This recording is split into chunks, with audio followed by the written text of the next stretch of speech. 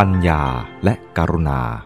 ตัวกำกับและขับเคลื่อนการทำงานของมหาบุรุษโยงกับความที่กล่าวมาแล้วมีข้อที่ควรเน้นซึ่งน่าจะแยกออกมาพูดให้ชัดยิ่งขึ้นกล่าวคือได้อธิบายให้เห็นว่าเมื่อปัญญาเกิดขึ้นมันไม่ได้เกิดลำพังตัวเปล่าๆแต่พ่วงเอาคุณธรรมที่สำคัญเกิดตามมาด้วยเมื่อคนตกอยู่ใต้อวิชชาไม่ใช้ความรู้อยู่ด้วยความรู้สึกก็ปล่อยให้ตัณหาพาไปและพึ่งตัณหาพาให้ทำอะไรแต่พอปัญญาพัฒนาขึ้นมาฉันทะได้โอกาสพร้อมทั้งมีกำลังมากขึ้นก็เข้ามานำการกระทำของคนให้ไม่ต้องมึนมัวมั่วหมกอยู่ใต้โมหะและตัณหาแต่ก้าวขึ้นมาสู่การมีชีวิตที่ดำเนินไปด้วยปัญญา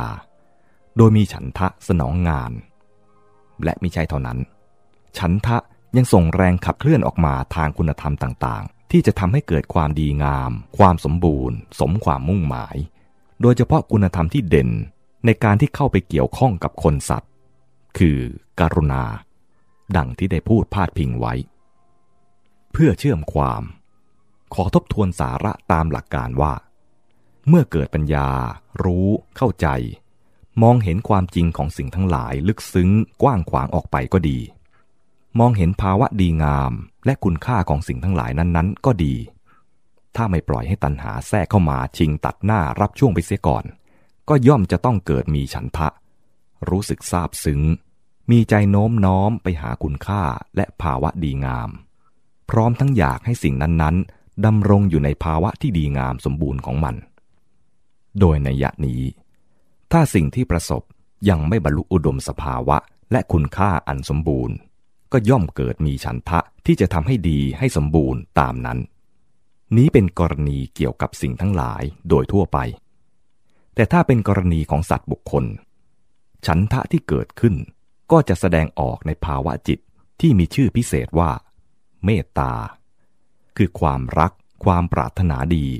อยากให้สัตว์บุคคลอื่นดำรงอยู่ในภาวะดีงามประสบประโยชน์สุขบรรลุอุดมสภาวะของเขาคือความปลอดโปร่งโล่งสบายไม่มีอะไรบีบคั้นกายใจอย่างไรก็ตามความต้องการของฉันทะต่อสัตว์บุคคลคือการที่อยากให้เขาอยู่ในภาวะดีงามสมบูรณ์นั้นไม่ใช่แสดงออกมาเป็นเมตตาอย่างเดียวแต่แสดงออกแตกต่างไปตามสถานการณ์ที่สัตว์บุคคลนั้นประสบการที่ฉันทะแสดงออกเป็นเมตตาหรือไมตรีอยากให้เขาอยู่ดีมีความสุขก็คือในสถานการณ์ที่เป็นปกติแต่ถ้าเขาอยู่ในสถานการณ์อย่างอื่นที่เปลี่ยนไปจากปกติฉันทะก็แสดงความปรารถนาดีในลักษณะอาการที่ต่างออกไปและได้ชื่อต่างกันไปตามสถานการณ์นั้นๆถ้านับสถานการณ์ปกติที่จะมีเมตตานั้นเป็นที่หนึ่งสถานการณ์ที่สองก็ได้แก่คราวที่สัตว์บุคคลนั้นตกต่ำลงไปจากปกติคือเกิดความเดือดร้อนเป็นทุกข์เช่นเจ็บไข้ขาดแคลนในสถานการณ์ที่สองนี้ฉันทะที่อยากให้เขาดีงามสมบูรณ์ก็แสดงออกเป็นกรุณาคือภาวะที่พลอยมีใจหวั่นไหวอยากแก้ไขคิดช่วยเหลือให้เขาพ้นจากทุกข์ต่อไปเป็นสถานการณ์ที่สามคือยามที่ผู้อื่นนั้นขึ้นสูงกว่าเดิมที่เป็นปกติอย่างที่เรียกว่าได้ดีมีสุขเช่นเรียนจบได้งานหายป่วยเลิกกินเหล้าหันมาทำความดีคราวนี้ฉันทะที่อยากให้เขาดีงามสมบูรณ์ก็ให้สมใจจึงมีมุทิตาคือพลอยยินดีอนุโมทนาส่งเสริมหรือช่วยสนับสนุนอยากให้เขาดีงามเจริญก้าวหน้าดียิ่งขึ้นไปสถานการณ์สุดท้ายคือที่สี่ข้อนี้พิเศษคือเมื่อผู้นั้นรับผิดชอบตัวเองได้หรือเขาควรรับผิดชอบตนเองเป็นความสมควรที่จะเป็นอย่างนั้นที่เขาจะอยู่หรือดำเนินไปในภาวะนั้น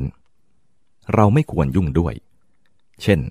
ในกระบวนการยุติธรรมและในการฝึกคนดังที่พ่อแม่รักอยากให้ลูกเจริญงอกงามดูแลลูกเล็กที่กำลังหัดเดินเตาะแตะก็วางทีเฉยดูอยู่ใกล้ๆให้เขาหัดเดินไป โดยพร้อมที่จะแก้ไขถ้ามีอะไรพลาดพลั้งแต่ไม่ใช่มัวสงสารกลัวจะล้มจะเจ็บและคอยอุ้มอยู่เรื่อยการวางทีเฉยดูโดยรู้เข้าใจไม่เข้าไปวุ่นวายก้าวก่ายแทรกแซงนี้เรียกว่าอุเบกขาทำสี่อย่างคือเมตตากรุณามุทิตาอุเบกขานี้นิยมเรียกชื่อรวมชุดว่าพรหมวิหารสี่แปลว่าทำประจำใจอันประเสริฐสี่ประการท่านแสดงหลักไว้ว่าสัพเพสัมปิจะเอเตสังกัตตุกัมมยตาฉันโทอาทิแปลว่าทำทั้งสี่นี้มีฉันทะเป็นจุดเริ่มต้นหรือเป็นที่ตั้งต้นอาจจะสงสัยว่าอุเบกขานี่มีฉันทะมีความปรารถนาดีอย่างไรนี่แหละคือยอดความปรารถนาดีที่ต้องใช้ปัญญาแท้จริงคือต้องการความไม่ผิดพลาดแก่เขาต้องการความไม่ผิดธรรมแก่เขาอยากให้เขาดำเนินไปในความถูกต้องในความสมควรจะเป็นอย่างนั้นในความไม่เสียหาย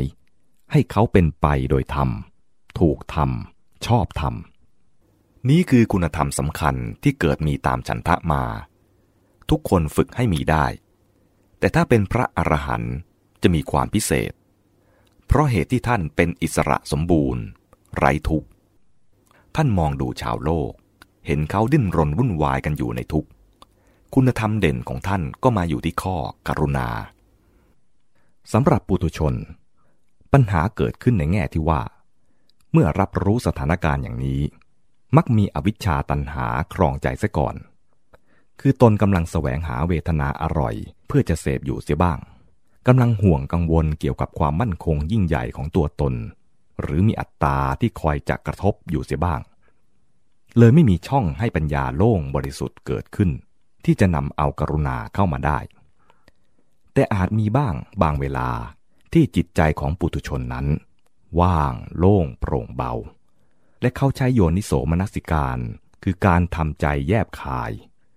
หรือคิดถูกทางถูกวิธีตามสภาวะและเหตุผลตัดโอกาสของอวิชชาตัณหาเสียปัญญาบริสุทธิ์ก็เข้ามาเปิดช่องทางให้กรุณาแล่นผ่านออกไปได้ภาวะจิตที่ประกอบด้วยกรุณาก็เกิดขึ้นแก่ปุถุชนนั้นแต่สำหรับพระอรหันต์ผู้สิ้นอวิชชาตัณหาไม่มีความพะวงคิดติดในการแสวงหาสิ่งเสพเสวยเวทนาหรือความห่วงกังวลเกี่ยวกับตัวตนปัญญาบริสุทธิ์ย่อมพร้อมอยู่ตลอดเวลาที่จะให้ฉันทะเผยแสดงกรุณาออกมาไม่ว่าในเวลาใดก็ตามที่ประสบอารมณ์คือสัตว์บุคคลผู้ตกทุกข์ติดอยู่ในพันธนาการโดยนัยนี้ความสิ้นอวิชชาตัณหาอุปาทานแล้วจึงเป็นเพียงเครื่องชำระให้การกระทำของพระอรหันต์เป็นไปโดยบริสุทธิ์ปลอดภัยไร้โทษปราศจากกิเลสเช่นความกลัวและความเกียจคร้านที่จะเหนี่ยวรั้งส่วนพลังกำกับและนำการกระทำของท่านก็คือปัญญาและกรุณา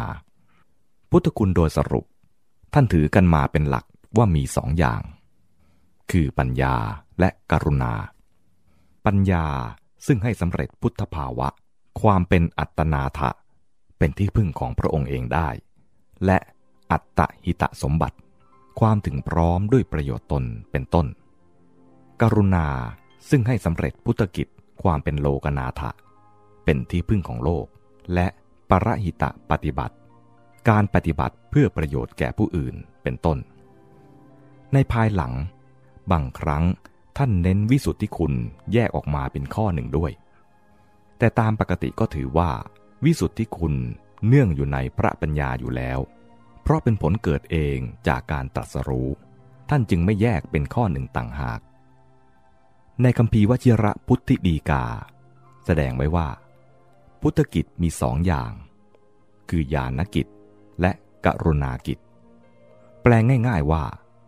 งานที่ทรงทำด้วยพระญาณและงานที่ทรงทำด้วยพระกรุณาปัญญาของพระพุทธเจ้าและพระอรหันต์ทั้งหลายปลอดจากอหังการมมังการคือปลอดจากความถือว่าตัวเราของเราและกรุณาก็ปราศจากเสน่หาและความโศกส่วนมนุษย์ปุถุชนมีกรุณาก็ยังเป็นกรุณาเทียม คือยังมีเสน่หาเป็นความรักผูกพันเยื่อใยติดในบุคคลและมีโศกยามสงสารใครก็ยังมีจิตใจเหี่ยวแห้งหมองเศร้าไม่โปร่งผ่องใสอันหนึ่งเมื่อพระพุทธศาสนาแยกออกเป็นสองนิกายแล้วก็ถือกันว่าฝ่ายเถรวาทเน้นด้านปัญญามหายานเน้นด้านกรุณาการเคลื่อนไหวและการกระทำของมหาบุรุษพิสุทธิชนคือพระอรหันต์ทั้งหลายมีพระพุทธเจ้าเป็นต้นเมื่อได้ปัญญาเปิดช่องและส่องนำทาง